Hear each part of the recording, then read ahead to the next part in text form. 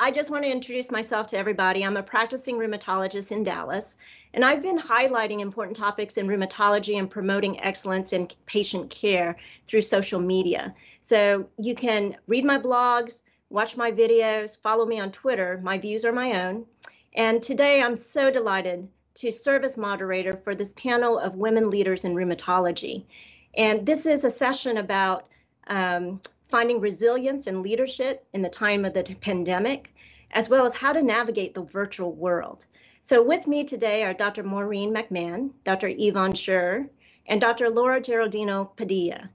So the pandemic has exposed so many weaknesses in our healthcare systems, and it's really revealed the vulnerability of women in medicine. And I wanted to discuss some of the challenges with you that we've faced during the pandemic, particularly when it came to medical practice, your careers, and also your home life, and how you overcame them. So one of my first questions that I have, and everybody's itching to know, is that in your medical practice, what has been the most difficult issue you dealt with? I think there have been a number of difficult issues in the past year, but I think one of the challenges has been getting patients into the office. So I think telehealth, I will say actually I think has benefits and drawbacks. Benefits, certainly, I have patients who live far away or have a difficult time coming into the office. So there are some patients that I think I've almost seen more regularly than I had pre-pandemic. But with that, I have a lot of concerns as well. I have many patients who I really haven't been able to do a physical exam on for, the last year and a half. And I worry that we're missing things that could be going on. And, it's sometimes hard to make treatment decisions. When you have a patient who's complaining of joint pains, you like to be able to feel the joints, see what's going on, see if there could be another cause. And it's really difficult to do that over Zoom. And I have several patients as well who have been very cautious and concerned about coming into the office, but also concerned about going to get labs. And so, again, I worry that we're missing things in our patients. So it's starting to get a little better. I have patients who are, venturing out for the first time to get some of their lab draws. So I'm hoping that, all these things will kind of take care of themselves in the next couple of months. But it's been a concern of mine. The main concern or problem that I've had with the pandemic is patients afraid to come into the office who really ought to come into the office. That's getting better now, but initially patients were not coming in, and of course we were all locked down, and they would want you to see rashes or show you their swollen joints, and it was hard to see that on the lack of sophistication of the methodology we had for doing telemedicine, but we did as best we could. And as far as I know, everything worked out okay for everyone. But it was really difficult trying to assess their physical exams just by the lack of precision of the devices that either the patient had or we had or both. I think since the pandemic began, our biggest challenge has been to provide information in a timely manner to patients, addressing all the, throughout the stages of the pandemic. First, issues with what should they do with their medications, concerns for patients on immunosuppressants, of course, what to switch them to, with the concerns of coming into the hospital for infusions and not really feeling comfortable doing so. And at each step of the progress in the pandemic, then it became more about vaccination than making sure our patients were able to get a proper appointment in a timely manner for that, which in New York was quite difficult initially when the vaccines first came out. And I think, being the director for the lupus clinic, we had a big issue with medications from the get-go, with the misinformation with hydroxychloroquine being used as a potential treatment for the COVID-19 infection. A lot of our lupus patients suffer with that, and they miss their medications for weeks to months, and it became a real challenge. All patients started to all insurances require that the patients would have some prior authorization for even that medication. That was not the case prior to that. So that became a massive challenge for practices that had a big volume of lupus patients. So we had about 350, and everybody suddenly overnight needed prior authorizations and resources to make sure they got their medications on time. Yeah, and I felt like my practice ebb and flowed just like the pandemic surges, because one of the things that was like a huge stress was the volume of patient calls. We had like 2 to 3 times the number of patient calls. A lot of them are so worried, so concerned, and it was so hard to deliver accurate information because the guidance was changing so much. You don't know what's real, what's not real, and then, the studies are coming out. So reassuring the patients, and giving them accurate information to me was very difficult. But one of the things, like you, that I was very worried about was that we're missing something. Like, I was more worried about the patients who didn't call, the patients who didn't come in. They just dropped off the face of the earth. What happened? Did they die? We found out one lady did. And then a lot of them actually had stopped their medicines. So did you have a really difficult time trying to transition to telemedicine, and how are you doing it now in your practice? I think in general, the way we practice medicine became challenged overnight with switching to 100% telehealth in the midst of the pandemic. And that came, of course, with a lot of issues of patients not having the proper technology for it, or not being tech savvy for it, or completing some of the tests that were required after doing a telehealth encounter. Well, still we need to be checking on labs. They still needed to pick up their medications or formulate a proper plan that could work. Concerns with immunosuppressants and the risk for infections made a lot of patients discontinue their treatments, sometimes against medical advice. And that became quite challenging, managing patients through a video platform, not having all the tests that we usually have as a resource to see how their disease is acting, how active things are, and just trying to assess all of those features through a video encounter became problematic. Yeah, I think that, I'm trying to learn to make the technology work for me and, try to get it into a way that I feel comfortable with. I've tried to teach some patients to do a joint exam on themselves and, kind of relay the information to me and, take pictures of rashes and things like that, just to try to approximate, an actual visit as well as I can. So the transition was a little tricky. I actually think now in some ways, when we're still having many patients, come in kind of ebbs and flows, as you mentioned, but we do still have many patients doing telehealth visits and, trying to have a live patient visit and then switch to a video visit has also been a bit of a challenge because I think it's a little bit trickier for the patient to know what's going on. They know you're down the hallway talking to a nurse, when they're in the office, they don't always know that when they're waiting online. But I think that we're all getting used to the technology. And there are some aspects of it, as I mentioned, that I think are really helpful. I do have patients who, normally could only make it in to see me, once a year because of family obligations or because of distance. And so it's actually been nice to be able to check in more regularly. So there are aspects of the technology that I certainly value. How has the pandemic interrupted the research area for you? Yes, I think we've lost quite a bit. There's been delays amongst divisions and in all areas of clinical research. There's been, of course, a priority to focus on COVID-related research, and that thankfully worked quite fast and in a timely manner, but other areas have suffered and are still suffering and having delays in enrolling and just achieving things that would have otherwise been completed by now. So there have been a lot of challenges for research. I do translational research and I also do clinical research. So, really a lot of that came to a screeching halt at the start of the pandemic. We certainly weren't bringing patients in to do research for safety concerns. We also shut down the labs. We really had everybody transition to working from home. So that was, very challenging. Fortunately, it gave me the opportunity to, get some papers that had been kind of on the the back burner for a while or kept getting shoved aside. It let those come to the forefront, and I was able to get some of those manuscripts together. So, certainly, there's always so much to be done, and luckily, I was able to get a lot of those other things done as well. I think as things have gone on and our labs have opened up a little bit, we still have challenges with patient research.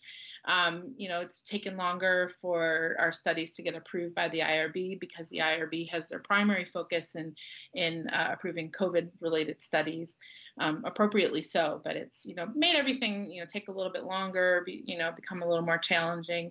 And again, anytime we're doing any kind of clinical research, we want to make sure that we're thinking of patient safety first and foremost. And so, just adding a new dimension. Well, the easy answer is all of the above. The trials, for the most part, shut down. I think there was only one trial that said if the patient wanted to continue, they could, and I think we had maybe 2 who continued. Everything else got shut down. In terms of doing other kinds of research, where we are, there's a database and some working that you can do, but people didn't want to be in conference rooms with other people who they didn't know. They didn't want to travel to meetings and conferences as much. So it was really difficult getting things done. There was a lot of alternatives with the various video meetings that we've all done, and they have been helpful. But in terms of the things that require people to get together and meet together, those were reduced greatly. Improved some after the vaccines. We made sure that people showed us their proof of vaccination, so we let monitors and CROs back into the office, and we are starting up our research again. But again, when we had the Delta, that slowed it a bit, and hopefully there won't be any other mutations that come along and frighten people. I think people have kind of had enough, but it's a whole new ball game. We've not ever dealt with that before. So we all tried to improvise as best we could, and we're moving along. It's not that we're not making progress, it's just slowed way down. The pandemic has really highlighted, how vulnerable we all are. And one of the critical issues that came to front was about diversity, equity, and inclusion and race wars. What had been your experience? How did you handle this with your patients and even with your family, like talking to, your children, your neighbors about what has happened during the pandemic? I don't know that the pandemic itself, at least for me, changed the dynamic of misogyny or racism. I think they were the same as they've always been, maybe a little less, because I found that many of the older physicians just in our area just wouldn't see patients. And so that left many of the women, especially the younger women who were there, who were willing to see patients. So I don't find, at least for me, that the pandemic changed that. But I think the issues that have always been there have been the same. They haven't been less, but I don't think they've been necessarily more. I guess I'll begin at medical school, though I could begin at, they bused us to a high school that didn't want us there, and that was a very difficult situation. But medical school, they didn't want us there either. There were, I think it was 5 African Americans in my year out of a class of 150, and they did not want us there. And as I think of an example, one thing that happened the first year, I think it was doing pathology, and they graded us on a scale, and whoever got the highest grade, that's where the scale started at. and no one knew who it was, and everyone was trying to figure out who that was. And we're all at lunch, and everyone was talking about it. And then someone came down. He was an African-American janitor, and he called out my name. He said, "Who is that?" And everyone was pointing to me. "That's her, that's her." And he finally said, "You got a 98% on the pathology exam, didn't you?" And then after everyone's howling and laughing because I've been exposed, he says, "You wonder how I know, don't you?" And I said, "Yes, how do you know?" And he pointed to his skin. He said, "See this brown skin?" He says, as if I wasn't in the room. And he says, "I want you to know that there was a debate out of how you got that grade." And he said, they said, "Oh, well, she got honors in biochemistry." Now, he had to know this from hearing it, because he didn't know that. And they talked about other things, and the other half said, "No, she must be cheating." And he said, "Just so you know, you're going to see a squad watching you afterwards." And sure enough, for the next 3 exams, every time I looked up, there were 2 or 3 people staring right at me. And the insulting part of it is that, okay, who was I cheating off if my grade was that high? And I wasn't cheating, and no one else was treated like that if they got a good grade. So it was these kinds of things that were demeaning to us, and I could give you many more. Or if I go to my residency years, where everyone would be invited to the party for the section, but I wouldn't be. And it could have been because of my race. It could have actually been because of my faith. I'm not sure. But just think of how that would make someone feel. But in those days, no one cared about that. And there was no one to help you, no one to call up somebody at another institution, or in Florida, the way I saw them doing it for my peers, to make a road, to pave the road for them. So it was really very difficult. But you learn, as we were taught, you got to pull yourself up by your own bootstraps, because there may not be anybody else to pull you. So you just keep doing what's right. You just keep doing what you know to do right. Don't let those things get you down. So I never, ever planned to go into private practice, but because of a series of these kinds of things, I ended up going in private practice on my own. And I think I ended up doing a lot more academic things in my practice that I may not have been able to do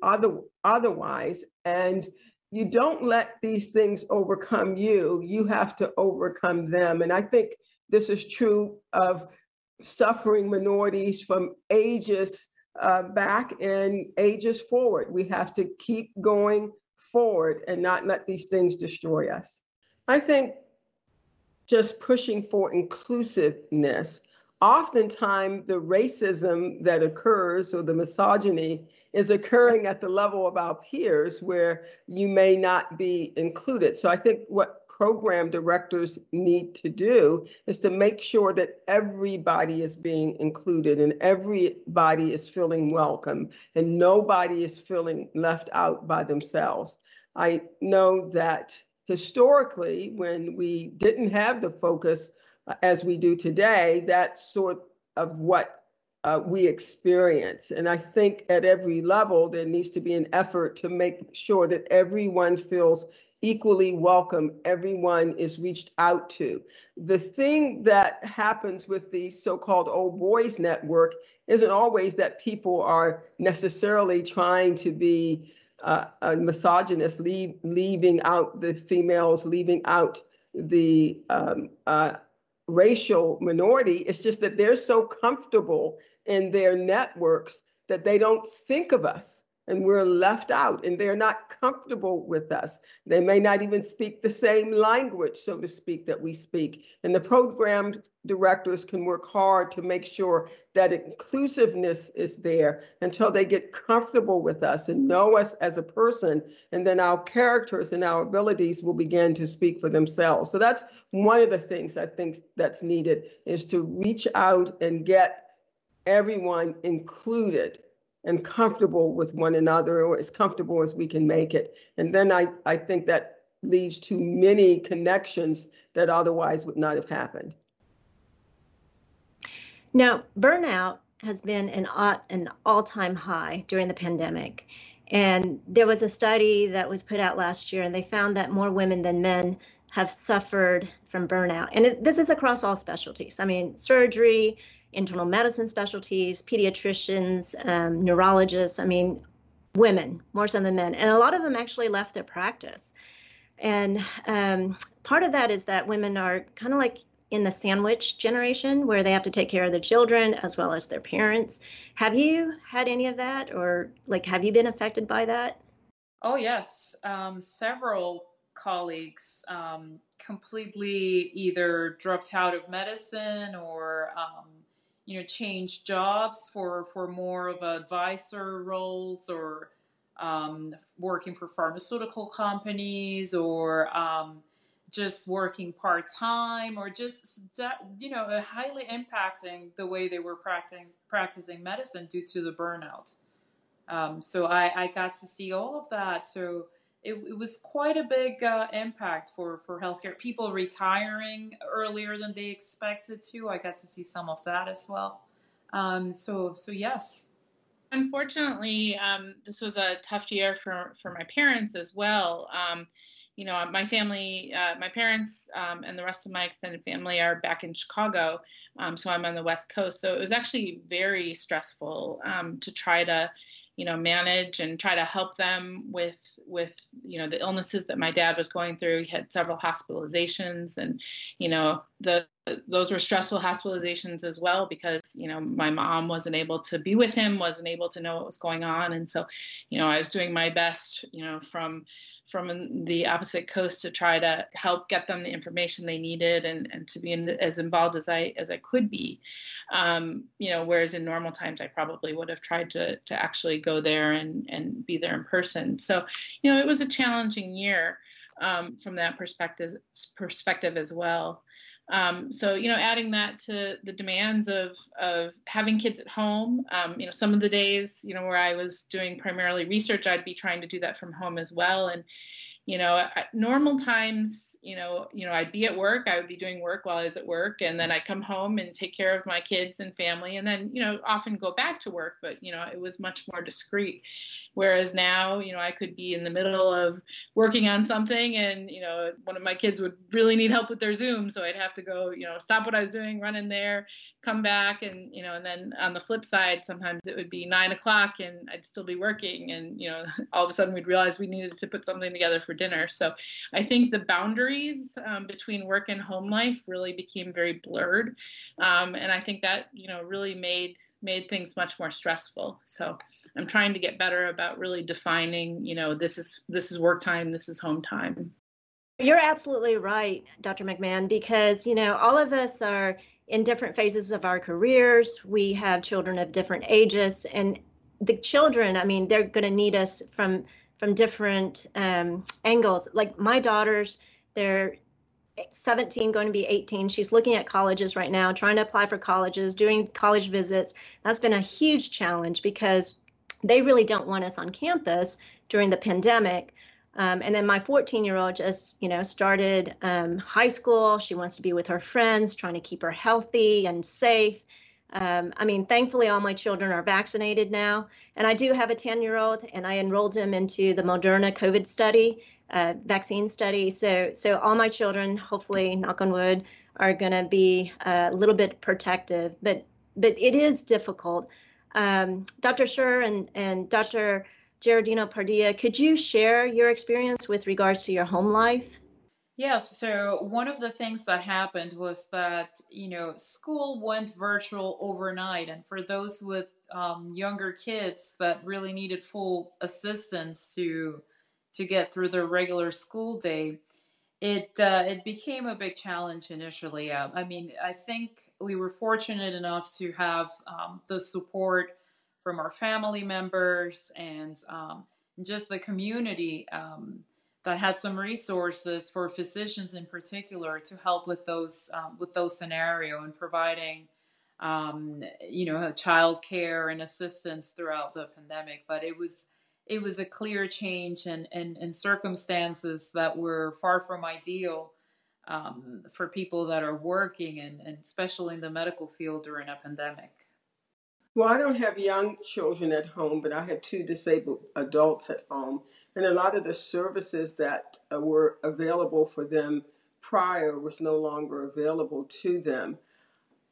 We learned to adapt. We learned to do what we could at home and recognize the things that we could not do. For instance, home physical therapy.